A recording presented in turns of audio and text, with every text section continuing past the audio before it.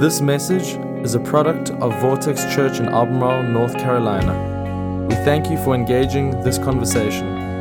Messages like this one are great resources to help us grow, but they cannot replace being a part of a local church.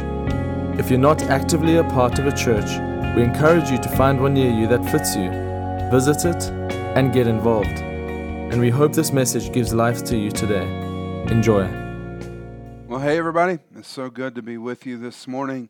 I just want to reiterate something that you saw on the announcement video, and that's that I am going to be doing a couple Let Me Help You seminars coming up in the next couple months. And these are all designed to really help you right where you're at, address some needs that are present probably already in your life. We're going to do Let Me Help You Pray on February 18th. It's so common for me to sit down with somebody, hey, how's your prayer life? And man, I don't know. I don't know God really wants to hear what's going on in my life, But there's a lot of misconceptions about prayer, a lot of, in some ways, just I don't know what to do. And so we take that night to really kind of give you a game plan and answer some questions that you have when it comes to prayer. And then on March the 10th, let me help you read your Bible. There's nothing that's going to impact your life like getting to know the Word of God. God left us a love letter. He left us an instruction manual, and we need to be familiar with it. We don't need to leave the pages of it unturned. And so on March the 10th, I'm going to give you a general overview of what the Bible is and give you several methods of studying the Bible. I believe it'll be really, really helpful for you. Those seminars normally fill up really quick. We provide, it's at no cost to you, okay? So it's a free class for you, but we provide food, we provide childcare, so we need to know who's coming. Please go ahead, if you're planning to be there, get registered if you would, and get registered online. Now today we're going to be in Philippians chapter 4. Philippians is a very interesting book to me. The book of Philippians is one of the prison epistles of the Apostle Paul. Paul is in prison and writing some of the churches that he's had influence over, and he's writing them and giving them some encouragement and some instructions. Now, one of those letters goes to the church in Philippi, Greece. This is the book of Philippians. In this letter, which is so interesting to me, scholars would assert that the theme of the book of Philippians is joy. Y'all listen to me. If I was writing a letter to somebody, if I was in prison, the last thing I'd be writing about was joy. But somehow the Apostle Paul has such joy in the Lord that he's encouraging this church to choose a better attitude. Now we're going to be in verse 4. Which is kind of begins what the NIV translators subtitle as Paul's final exhortations. In this letter, this is the last few things that the Apostle Paul is going to say before he gets into his final farewells. And so, would you stand all around the room just in honor of the reading of the Word of God? Just to invite you, we'll all stand as I read through these few verses, beginning in verse 4. Rejoice in the Lord always. I will say it again, rejoice. Let your gentleness be evident to all. The Lord is near. Don't be anxious about anything, but in every situation, by prayer and petition with thanksgiving, present your request to God, and the peace of God, which transcends all understanding, will guard your hearts and your minds in Christ Jesus. Finally, brothers and sisters, whatever is true, whatever is noble, whatever is right, whatever is pure, whatever is lovely, whatever is admirable, if anything is excellent or praiseworthy, think about such things. Whatever you have learned or received or heard from me or seen in me, put it into practice, and the God of peace will be with you. Can we pray as we get started? Father God, we just come before you, humbly asking that in a moment like this, you could do what we could never create on our own. God, could we encounter you today by the presence of your Holy Spirit? We give you permission to encourage us, to challenge us, to convict us, and to compel us into a next step of faith in this journey that we're on with you. We pray all of that in the name of Jesus Christ. Amen and amen. You may be seated. While you're taking a seat, touch your neighbor and say, that sounds like good advice. Now you look back at them and say, that sounds like good advice you need to take.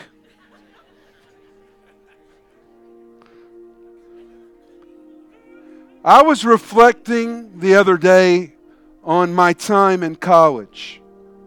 There's something you can do when you're in college. It's very interesting. You can audit a class. You're enrolled in the class, but you're not taking the class. You get to go to the lectures. You get to meet the professor. You get all the information, but you don't have to do the papers, the assignments, take the tests. You're auditing the class. And at the end of the semester, if you're auditing, you don't get any credit.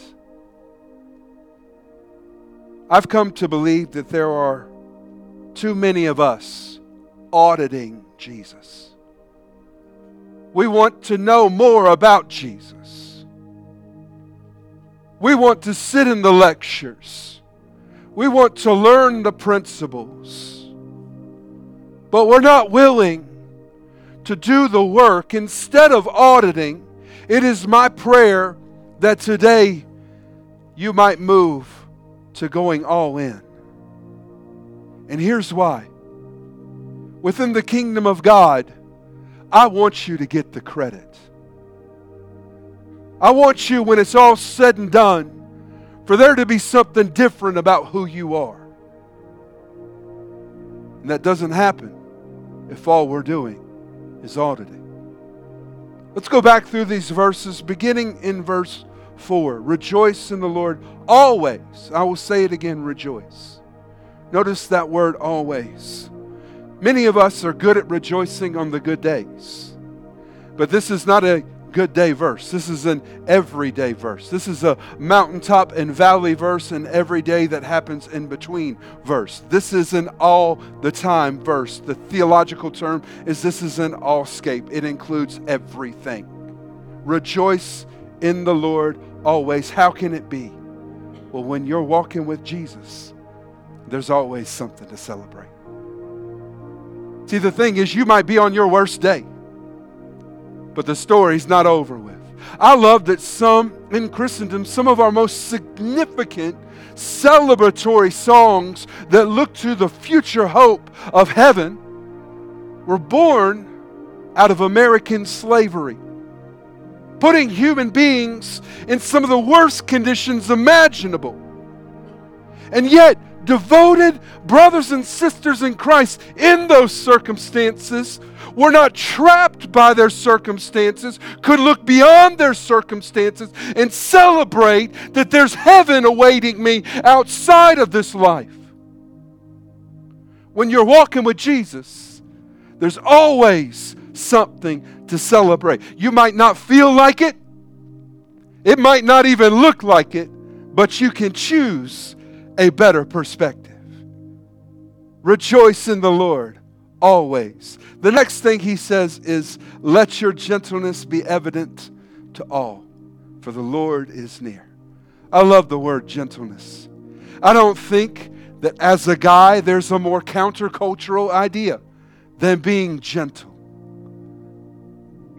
Why? If you look around the world, what do you see? Anger, harshness, opinionation. But that word gentle appears in the writings of the Apostle Paul several times. You go to the letter that he wrote to the church in Galatia. Galatians chapter 5. The fruit of the Spirit is love, joy, peace, patience, kindness, gentleness, and self-control. It's a byproduct of our relationship with God. We trust God. And I need you to hear this. You might not know how, but in the end, Jesus wins. When it's all said and done, when the dust settles, here's what's going to happen. Jesus is going to win. I love this quote with its origins in Dr. Tony Evans. You don't need to think about a Jesus that came to take sides. Jesus came to take over. So many of us think about the world in terms of sides. It's Republican or Democrat or liberal or conservative or my side and your side. Listen, in the kingdom of God, there's only two sides. You can be on Jesus' side or you can be on the losing side. Because in the end, Jesus is going to win. And when you finally understand that, you might not need to be as angry as you have been. Because it's no longer about me. It's not about my way. It's not about my opinion. It's not about my team. It's His team. It's His win. He'll take care of it in His time. I can be gentle. Let your gentleness be evident to all while the Lord is near. And then He says this, do not be anxious about anything, but in every situation, by prayer and petition with thanksgiving, present your requests to God, and the peace of God, which transcends all understanding, will guard your hearts and your minds in Christ Jesus. It starts with a command. Don't be anxious about anything. Again, an all scape. This means not to be anxious even in the most anxious of moments. And then He gives you the roadmap of how to deal with it. With everything, in every situation, all the things in your life, with prayer and petition, make your request known unto God. And what will happen? A peace that transcends all understanding will guard your hearts and your minds. If you look around the world, you can tell that we're not living that way. We're worried about everything because we pray about nothing. Y'all listen to me. If it's big enough to worry about, it's big enough to pray about. Some of us are all eat up with worry. But we've got no prayer life. Paul is saying, instead, what you need to do is in every situation, don't be anxious, bring it to God. And then finally, brothers and sisters, whatever is true, whatever is noble, whatever is right, whatever is pure, lovely, whatever is admirable, if anything is excellent or praiseworthy, think about such things. One of the most hot button topics for mental health experts is mindfulness. This idea that I can control what's happening in my mind. I'm not a slave to my thoughts. I can direct my thoughts. I'm a master in some way over them. And Paul, thousands of years ago, the Apostle Paul is expressing the same idea. You need to choose your thoughts wisely. Why is he focusing on the thoughts we choose? Sometimes you got to let Scripture interpret Scripture. Proverbs 23 has the answer. For as he thinks within himself, so is he. Verse 7 says. Paul is saying you need to guard your thoughts. Watch your thoughts. Because your thoughts will become who you are. And then lastly, whatever you have learned or received or heard from me or seen in me, put it into practice. I'm probably going to say that like Allen Iverson every time. Put it into practice, and the God of peace will be with you. He's saying, listen, I've been around you. You know me. I've spent time with you, helping you grow. I've taught you about how to do marriage and how to do life and how to manage your finances and how to approach relationships. Whatever you've learned from me, or even if it's just something you saw in me, put it into practice. I love that it does not say put it into perfection. Because so many of us have left the claims of the Christian faith untried because we think we'll never get it perfect. And the truth is, you just got to start. Paul is saying, put it into practice. Put it into practice. And practice implies some things. Is there in your notes? Let me walk through this real simply what the term practice implies. Number one, it implies gradual development. you're not going to practice something you've mastered. I'm growing in this. I'm growing. I'm not there. I'm here. I'm growing. Many of you know, if you don't know, I taught high school here in Stanley County for about 5 years. And in that time, I coached high school football. I was not a very good high school football player at all, but I had the opportunity. And here's what I can tell you. The last week of practice looked a lot different than the first week of practice. Because in the first week, we would teach fundamental things. How do you form tackle? How do you take the right angle on a play? But we weren't teaching those later in the year. Why? Because we have developed those skills. There's a gradual development that happens. When the Bible says, put these things into practice, it is simply understanding that we are not perfect in them. We're going to need to start trying. I'm not great at walking away from anxiety, but I'm trying. I'm practicing turning to God and turning to prayer. I'm not great at being thankful on a rough day, but I'm practicing it. It's gradual development. The second thing that practice implies is that it's work towards progress. Oh, anytime you hear the word practice, it's going to involve some work. You're going to have to get to work. It's not just a sit and soak and receive. You're going to have to take this and start doing some work with it if you're ever going to grow with it. There's work that must be done towards progress. I remember some of y'all have this memory with me. The end of football practice. The coach would blow the whistle. Take off your shoulder pads. It's time to run. Well, I don't want to run right now. I don't care what you want to do. It's time to run. And there in the middle of that moment, knowing that when we were fatigued after going through offense and defense and special teams, that was the moment to build the endurance we would need. We needed to put in the work. And then we would start sprinting and there'd be that guy over there throwing up and that guy's done passed out.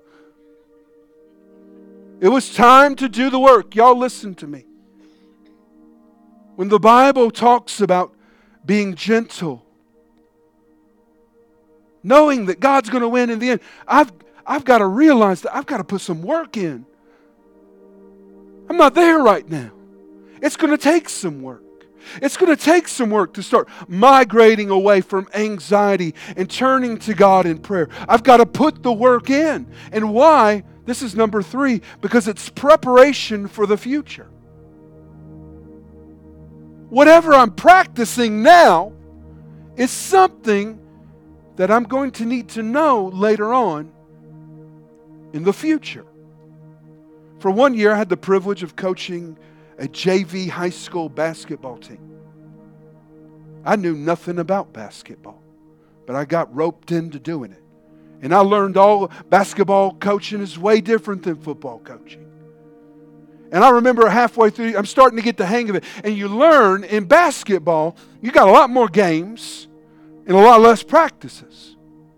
So you learn, 2 weeks from now, we're playing a team that have one really good player, scores almost all the points. Well, about 2 weeks before that, we got to start practicing a box and one. You know, we got to put it in practice before we need it. It's preparation for the future. So when Paul says, don't be anxious about anything, but in all things, with prayers and petitions, make your requests known unto God, and the God of peace will guard your hearts and minds in Christ Jesus. He's saying, listen, you got a chance right now with some pretty low-grade things to practice turning to God and trusting Him and giving it to Him in prayer. But you want to know why you want to practice? Because there's some stuff coming later in your life that's a lot bigger than what you're facing right now. And if you've developed the practice, it'll help you later on in life. Practice, just as a definition, is a verb. It means to perform an activity repeatedly in order to become proficient in it. In other words, I'm not good at it, but I'm practicing, and one day I'm going to be pretty good at this.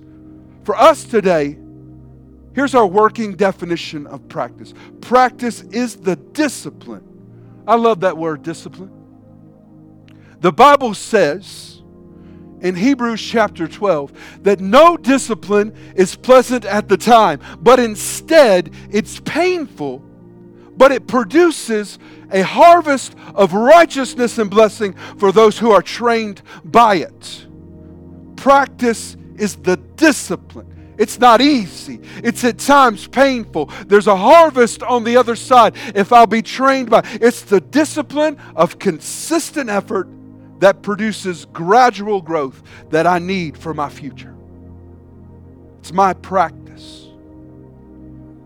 Now, about 2 years ago, I rediscovered a childhood love. I played golf when I was a teenager, and as a kid, I wasn't very good at it, but I loved playing golf. And then I became an adult and went into ministry, and the only time I could afford to play golf was when somebody from church invited me to go play golf. All right, that was it.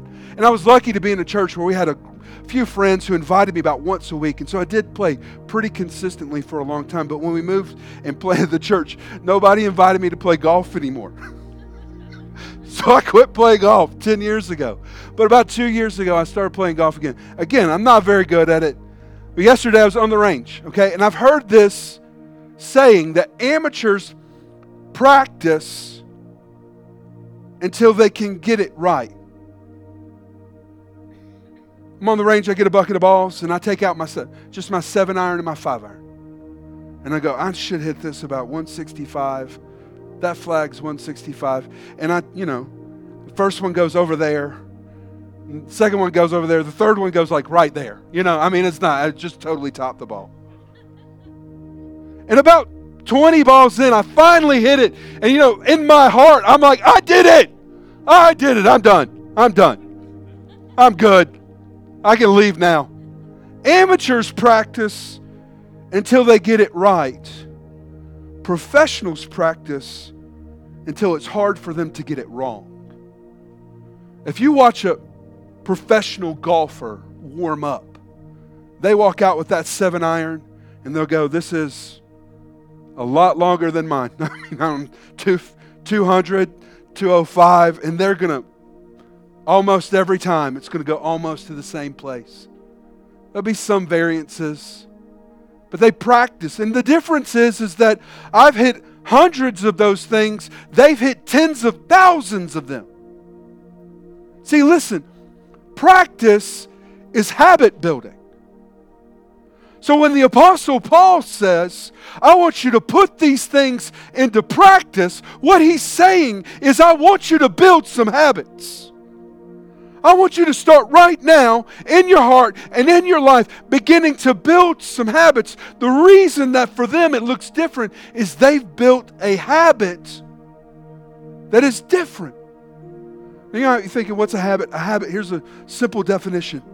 A habit is a behavioral tendency.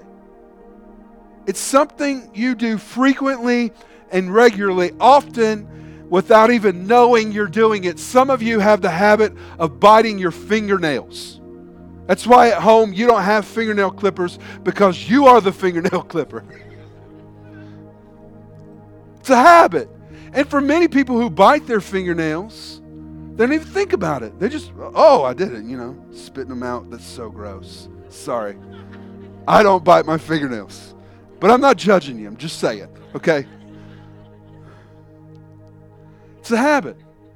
It's a behavioral tendency. And here's what I want you to think about this in life. Every practice in our life, every one, the way that we do something, think about a practice as that. The way that I handle that situation, or the way I do that, or the way I mentally or emotionally process that. Every practice is creating a habit.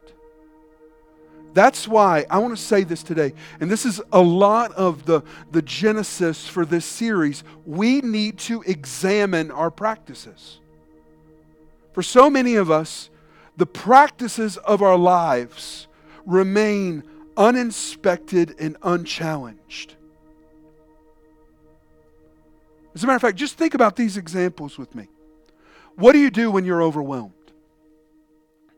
Because the way that you handle that situation is building a habit. The way that you handle it this time is how you're going to tend to handle it next time. Do you go brain fog? Get very emotional? Start yelling and screaming and get angry? Or do you pray? God, I'm overwhelmed. I don't know what to do. Or do you self-medicate? Turn to alcohol or pills? What do you do when you feel overwhelmed? What do you say to yourself when you make a mistake? What do you say to yourself? I mean, I know you stupid idiot. I can't believe you did that. Or do you, God, that's not how it's supposed to work out. Help me learn the lesson. Help me see what I'm supposed to learn out of this. You know why it's important to understand that habit? Because the way we talk to ourselves when we make a mistake becomes a habit. And we will talk to the people we love the most the same way. How do you celebrate a win? I mean, when something goes right in your life, how do you celebrate it? Are you the person who steps back and goes, look at what I did? Look at what I earned. Look at what I made happen. Or do you simply go, God, you blessed. I don't deserve it. Because the way you handle that moment is building a habit. How do you react when somebody does something that you don't agree with? You get all mad. I'm defriending you on Facebook. Not going to follow you on Instagram anymore. I'm not going to talk to you. I'm going to give the cold shoulder. Try to manipulate, coerce. Or do you get in front of God? God, I don't have to win. I want you to win. And I don't understand what's happening right now. Every time, the way you handle it, it's building a habit. And I've come to see this. There are certain habits every Christ follower needs to build. We're going to talk about those in this series. As a matter of fact, so this series, we're going to start this next week with the habit of placing Jesus at the center. Please hear me. Jesus doesn't just want to be your number one priority. He wants to be at the center of every aspect of your life. The center of your family, the center of your friendships, the center of your finances. The habit of placing Jesus at the center. In the third week, week 3, we're going to talk about the habit of trusting God. Why? Because we're all going to hit moments when things don't make sense. And in that, we're going to have cultivated a habit of what we're going to trust. So many of us turn to mama and daddy. We turn to blogs and podcasts and even turn to ourselves because we've cultivated a habit of doing that instead of trusting God. And in the last week, we're going to talk about the habit of choosing progress because every single person in this room will fail royally and epically. And when you hit those moments of failure, you're going to have to decide, what am I going to do with it? And the choice is to develop a habit of choosing progress. We need to examine our practices. They are building habits. And just here's the big idea for this series. Number 2, we all have heart habits. We all do. Every single person in this room has habits that it's not just biting your fingernails. It's stuff that's happening in your heart. Did you notice Paul in Philippians 4?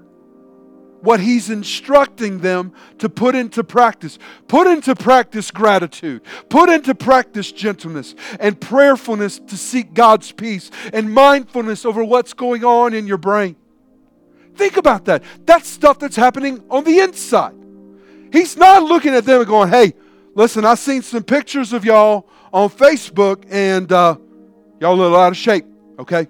So here's what I need y'all to do. I need y'all to start working out. Let's eat some smaller portions. I know y'all snacking when you're stressed, okay? All right, stop that. He's talking about stuff that's happening in their hearts. Why? Because the habits of our heart determine the quality of our lives. Some of you, I know this is true, in a room this size, some of you have amazing lives, but you're not living in the blessing, and all that's different is the way your heart habits are affecting your perception of where you are in life right now. So the Bible says in Proverbs 4, watch over your heart with all diligence, for from it flow the springs of life. What happens in our heart is going to flow out of our heart. It's going to impact the life that we live out here. This is why when I say negative things to myself when I make mistakes and I don't have grace and patience with myself, I'll invariably flow out of my heart and it'll project onto the people I love the most. But the good news is you can build better habits. And if you will, it'll change your life. Change your life. I'm talking about radically transform your life. But just one simple takeaway as we kind of land this plane. To build better habits, we often need to break bad habits. This is what psychologists call the replacement principle. We often either focus on what we're supposed to stop or start, but it's both of those that work together. So for Paul, when he's addressing the church in Philippi, it's as if he's addressing things they need to stop so that they can start these other things. Think about this with me. Building the habit of gratitude requires you to break the habit of entitled expectation. So many of us have really low levels of gratitude because we have really high levels of expectation and entitlement. Well, they ought to treat me like that, and they should do that, and they should have been there for me, and they should have said that, and we expect it. We're entitled to it, and we're not thankful for what we have in our life. Why? Because we're living like entitled brats. To build the habit of gratitude, you've got to break the habit of entitled expectation. Breaking the habit, or to build the habit of gentleness, it requires you to break the habit of anger. For so many people, when we feel out of control, especially guys, it's not going my way, I don't like how it is, we have a habit in our heart of turning to anger. But if we can break that, God, it's not about my team or my way, it's about you winning. I want you to win. I can choose to build the habit of gratitude. Building the habit of peace and prayerfulness requires you to break the habit of worry. There's a lot of us in this room that when things, we don't know how it's going to work out, it feels insecure, we have a heart habit of choosing to worry about it. And we got to break that habit so that we can turn to God in those moments and present our prayers and petitions so that the peace of God, which transcends all understanding, can guard our hearts and minds. Building the habit of mindfulness requires you to break the habit of jealousy and lust and greed.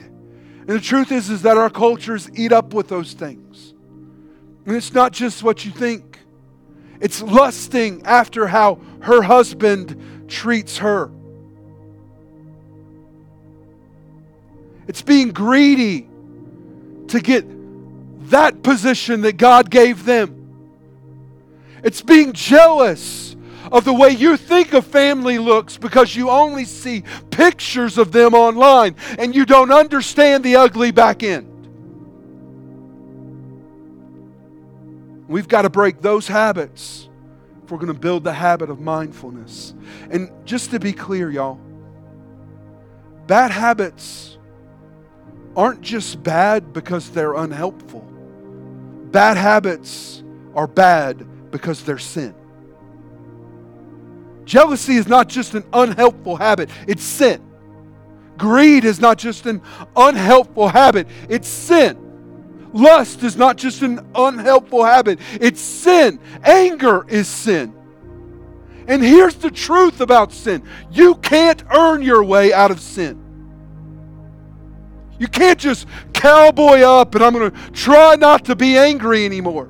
The only way out is Jesus. And if you're in here today and you find yourself trapped in a bad heart habit, knowing that you consistently turn to anger and lust and greed, I've got good news for you today. When Jesus died on the cross, He died to break the power of sin over your life. His payment was full and sufficient. And His death, the blood that was poured out on your behalf, it paid fully and finally what it would take to get you out of the prison of that sin. Which means that when I'm in Christ, I'm no longer trapped in entitlement or anger or worry or lust or greed. See, surrendering your life to Jesus, it breaks the power of sin. And it opens the way to building better habits. The Bible says that if any man is in Christ, he is a new creation. Behold, all things have passed away, and all things have become new. That means new instincts, new tendencies, and yes, new habits. Because new habits will lead to a new life. How do I get there? The good news is that you don't get there because you earned it. You get there because Jesus earned it for you. And in this moment, all you have to do is say, God, I surrender. And He will save you right where you're at. Don't audit Jesus anymore. Because when you're auditing, you don't get credit. And I know that some of us, we've got to make the decision to go all in. And it's going to require some work. It's going to require some practice. But at the end, what you get out of it is far greater than what you could have ever imagined you'd get. Thanks for listening. This podcast has been a production of Vortex Church in Albemarle, North Carolina. For more information on our church, we encourage you to visit us online at vortexchurch.com.